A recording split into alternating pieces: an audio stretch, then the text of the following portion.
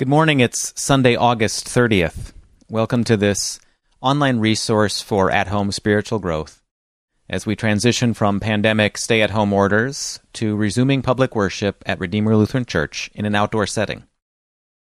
You can download a PDF of today's service from our website. You can print it out and follow along at home that way, or you can follow along with the prompts as they appear on the screen. God bless your worship today with growth from His Word. O Lord, open my lips, and my mouth shall declare your praise. Hasten to save me, O God. O Lord, come quickly to help me. Jesus Christ is Lord of all. Praise and thanks to God. O come, let us sing to the Lord. Let us make a joyful noise to the rock of our salvation. Let us come into His presence with thanksgiving. Let us make a joyful noise with songs of praise. For the Lord is a great God, and a great King above all gods. The deep places of the earth are in His hand. The heights of the hills are also His. The sea is His, for He made it, and His hand formed the dry land. O come, let us worship and bow down. Let us kneel before the Lord our Maker. For He is our God, and we are the people of His pasture and the sheep of His hand. Psalm 67. May God be gracious to us and bless us, and make His face shine upon us. May your ways be known on earth, your salvation among all nations. May the nations be glad and sing for joy, for you rule the peoples justly, and guide the nations of the earth. Then the land will yield its harvest, and our God will bless us. God will bless us, and all the ends of the earth will fear Him. The Holy Gospel is Matthew chapter 15, verses 21 to 28. This will be the basis for today's sermon. Leaving that place, Jesus withdrew to the region of Tyre and Sidon. A Canaanite woman from that vicinity came to Him, crying out, "Lord, Son of David, have mercy on me. My daughter is demon-possessed and suffering terribly." Jesus did not answer a word. So His disciples came to Him and urged Him, "Send her away, for she keeps crying out after us." He answered, "I was sent only to the lost sheep of Israel." The woman came and knelt before Him. "Lord, help me," she said. He replied, "It is not right to take the children's bread and toss it to the dogs." "Yes, it is, Lord," she said. "Even the dogs eat the crumbs that fall from their master's table." Then Jesus said to her, "Woman, you have great faith. Your request is granted." And her daughter was healed at that moment. The word of the Lord. Thanks be to God. On the one hand, the scene in today's Gospel from Matthew chapter 15 is familiar to readers of the Bible. Someone needs help, they ask for help, and Jesus helps. In this case, it was a woman whose daughter was suffering from demon possession. But on the other hand, the scene in today's Gospel seems utterly foreign to readers of the Bible. The woman needs help, she asks for help, and Jesus, well, Matthew puts it pretty bluntly, Jesus did not answer a word. Nothing. In fact, the silent treatment went on long enough, the disciples became so annoyed at the sound of the woman's pleading that they urged Jesus, "Just give her what she wants, so she'll go away." Now, if we find the silence of Jesus awkward, we'll find His words even more so. When He finally spoke up, He said to this poor woman, "I was sent only to the lost sheep of Israel." And when she asked yet again for help, He said, "It is not right to take the children's bread and throw it to the dogs." And yes, that is as insulting as it sounds. In fact, I think we'd all agree this is a pretty troubling scene. Christians who are accustomed to hearing of Jesus meek and mild find a Jesus here neither meek nor mild. It seems he's hardly even civil. Christians who assume every last word that comes out of Jesus' mouth is some kind of systematic doctrinal statement can hardly make heads or tails out of this kind of talk. Honestly, this scene raises eyebrows for just about anyone. But you know what's really troubling about this scene? It's that Jesus was doing what men of his society would expect a teacher of his stature to do. In other words, what's troubling is that Jesus' peers wouldn't find this to be troubling at all. If Jesus were to respond kindly to the Canaanite woman, he'd actually damage his reputation among Jewish men because he'd be repudiating one of their most deeply held religious and social convictions, that they, the Jewish men, were God's most favored people. There's even an ancient prayer, an ancient Jewish prayer that goes something like this: "Blessed are you, O God, King of the universe, because you have not made me a Gentile, a slave, or a woman." See, to Jewish men, this woman coming to meet Jesus was a persona non grata, a deplorable, a no one.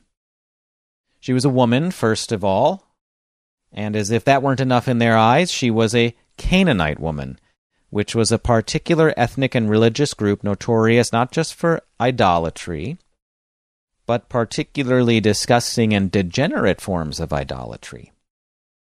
So there was this religious and ethnic hostility between Jews and Canaanite people, and this was a real, sustained, and ugly enmity. And that's why no one was surprised, really, at Jesus giving this woman the silent treatment. That's why the disciples of Jesus didn't want him to help her because it was the compassionate thing to do, but because they just wanted to get away from her. In their mind, a good Jewish teacher would behave exactly this way. But is that what Jesus is doing? In this account, Jesus demonstrates he is actually far more than just a good Jewish teacher. He's the master teacher. Do you see what Jesus is doing here? See, I've heard it said that a wise teacher will often draw out of their students, the best possible insight, or they will drive a point home more deeply by offering a deliberate challenge that doesn't exactly or necessarily reflect the teacher's actual views. They kind of go along with it and see where it leads. And they guide and steer and shape the conversation from that point into something where they want it to go. Parents often do this with their children, of course. And Jesus did this many times in his ministry. He would come across attitudes or ideas he intended to correct. But instead of just walking around pronouncing his view, he'd often, kind of play along to make his teaching all the clearer. And that's what he's doing again here. I've also heard from a person who grew up in Middle Eastern culture say that what's going on here seems perfectly obvious to Eastern ears, while it is utterly offensive to Western ears. That in Eastern dialogue, there's often this sense of banter where people kind of go at it playfully, but directly and bluntly, and often in front of an audience, and it's a way that they hash things out and do some teaching and learning and discussing. And so this person said when he reads this text, he just hears this Middle Eastern approach to dialogue. Jesus is playing a part. This is what they would do in banter. And he's doing this to draw this ugly reality of human nature out into view. He's got a goal. See, it's on their minds now, and it's on our minds too. Jesus is putting the ugliness of human nature right in the face of the people around him, in this audience, the crowd that would be around him, and he's doing this to test them He's asking them, he's challenging them. How are you going to respond? According to the pattern of this world, which worships the idol called power? Is that what you're going to do? Or according to the pattern of the kingdom of the true and living God? That's the decision. That's the test. And it's the woman, the Canaanite woman, who passes the test. In the ugly face of hostility, the woman responds according to the pattern of the kingdom of God. Her faith calls the bluff on hostility. She says, fine, I'll take the crumbs, because crumbs of truth and mercy and justice, morsels of who God really is, are better any day than eating your fill on the puffed up loaves of racial superiority, masquerading as true religion. It's better than self-righteousness, strutting around as if that's genuine faith and hope and love. This Canaanite woman refused to accept the traditional Jewish exclusion of Gentiles from the grace of God. And in so doing, she demonstrated a truly prophetic vision of the kingdom of heaven. The vision Isaiah had long ago foretold, a kingdom that welcomes every foreigner, every outcast, every stranger, every downtrodden soul. And this woman's faithful grasp on the truth of the kingdom is what amazed Jesus. He called it great. In fact, this is the only time in all of Matthew's record of Jesus' life where Jesus commends someone's faith as great. There truly is something great going on here. This woman has a grasp on what Jesus is up to. She has a grasp on the gospel itself. She has a grasp of what the Apostle Paul would later elaborate on in the epistles, that the very essence of the good news of Jesus Christ is the removal of barriers and the destruction of hostility. And hostility is a pretty fair description for us, wouldn't you say? I mean, have you ever noticed how your relationships are constantly blowing up at work, in your family, at school, in your church? Things are always breaking down. Have you ever noticed how just about any action or statement tends to divide people into interest groups and factions? You can hardly talk about anything without someone thinking, well, will my agreement or disagreement with this put me in the right preferred camp or not? And we might just say, well, that's the way the world works. But it's more than that. The truth is, we thrive on our hostility and our divisions, the walls between us. We like building them. We depend on them. Why? Because they're our security, they're our identity, our power. If we can wall ourselves off or our group off from the rest, then we'll feel better, safer, and more powerful. If we can hoard the resources, then we can have our way. In other words, we will bank everything, body and soul, on things like our associations at work, who we hang out with at school, our national citizenship, maybe even our racial identity, rather than relying on a God whose kingdom not only transcends those dividing lines, but also explicitly repudiates them. Let's be honest, as uncomfortable as this teachable moment is from Matthew chapter 15, each of us have enacted countless more uncomfortable situations in our lives, haven't we? I mean, there's the family member that you have shunned for years, rage you've harbored against people who aren't like you, gossip or jokes you've shared at the expense of others, the resentment you nurse against a spouse or a relative or a coworker or a neighbor, that you nurse that resentment to fuel your sense of entitlement. And the thing is, we might kind of nod or go, yeah, I do that from time to time. I make a few mistakes.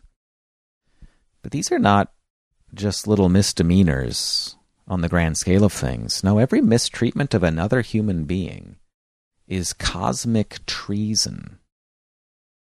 That's because the Lord God, the infinite, holy, almighty one, commands us to love one another. He even says to love our enemies, and to do this just as surely as we are loved by an infinite and holy God. So what that means, in a terrifying way, is that every time you have added another brick in the wall between you and the people around you, you are adding another brick in the wall that separates you from God. Our hostility is a problem for life now and our eternal future. Because if we are at odds with God, we lose. But Jesus does not let hostility have the last word. He actually heals, he restores, and he destroys hostility. But how? Well, the Bible says that on the cross, God put hostility to death because on the cross, Jesus died. What does that mean, though? It means Jesus died for a very specific reason. The Bible says God made him who had no sin, that's Jesus, become sin for us. That means God treated Jesus as if he'd been doing all the things we do to each other, that God treated Jesus as if he'd built the walls we build, that God treated Jesus as our hostility deserves. Jesus paid for our high crimes against humanity and our cosmic treason against the Lord God himself. But this was not God just beating up on his Son. No, the Son is also God. And the Bible says that the Son of God offered himself up willingly. This was his plan too, to stand in our place as a hero, as a champion, as a rescuer and redeemer. Yet not only did that Son of God die, he also rose again. And that resurrection obliterated the wall between death and life, the wall between God and mankind, and therefore the walls between you and those around you. By his death and resurrection, Jesus has brought you into a new kingdom that he calls the church. And in the church, the old distinctions we rely on, they don't matter. Indeed, they are not welcome here at all. There's no national flag in the church, no official language, no single culture. This is the embassy of a different kingdom. The minute you became a Christian, you weren't primarily from California or Idaho or Arizona or Michigan or Wisconsin or Pennsylvania anymore. You weren't primarily white or Latino anymore. You weren't primarily American or Asian or European anymore. You weren't even primarily known by your last name anymore. The categories that defined us are no longer in play, not ultimately anyway. We're above them and beyond them because we are in Christ. And your new membership, your new citizenship in the kingdom of Christ has a far greater impact on you than any of your previous identity groups. And here's what that looks like. If Christ has destroyed the barrier between you and God, then the walls between you and the people around you need to come down too. Right now, you might have something in your life that's got you hung up on anger, or resentment, or fear, which means that is your identity. It controls you, it defines you. Maybe you're scared, you're hurt, and people have done it to you. You didn't even do it to yourself, but you belong to Christ now, and not to hostility. Embrace that truth. You don't need to be defined by pain and harm when you are in the arms of Christ now and forever. He can overcome some of the deepest hostilities of his day with a simple act of mercy. How much more will his greatest act of mercy on the cross overcome what's ailing you and your heart and your soul? Right now, you might feel like an island unto yourself when it comes to your life as a member of the Christian church. Kind of go it alone. Perhaps you think of church like one of the many places where individuals come to download the right information into their brain and then move on as individuals once more. But look, the more alone you are in your Christianity, the less intimate you are with God. And why? Because God is found where his body is found, and the body of Christ is the church. the scriptures say. Jesus intends that we participate in the eternal community of the church, and even now we're meant to be bound together with other groups, with other Christians, by a faithfulness and commitment that transcends our other groups, our interest groups, our ethnic groups, and so on. The Canaanite woman grasped that truth. She said, there's something bigger at play here. And we can grab hold of it, just as she did. Right now, you probably are also troubled by the growing divisions and tensions in our communities and our states and our nation. Much of what we see in the news is conduct all too familiar to people in this world. Folks tend to break along their old fault lines and circle the wagons and can't seem to come to a point where they might actually consider the other point of view and work for unity. But right now, in the face of all that, on this day, you are still part of a new kingdom where God intends to reconstitute humanity and restore what was destroyed by sin. The same sin we see wreaking havoc all around our country right now. The church is a community of people without walls because the church is a community of people who live in the light of ultimate reality.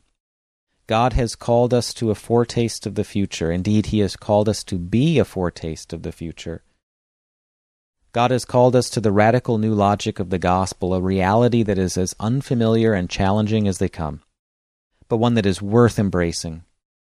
Even the crumbs of that kingdom are worth it.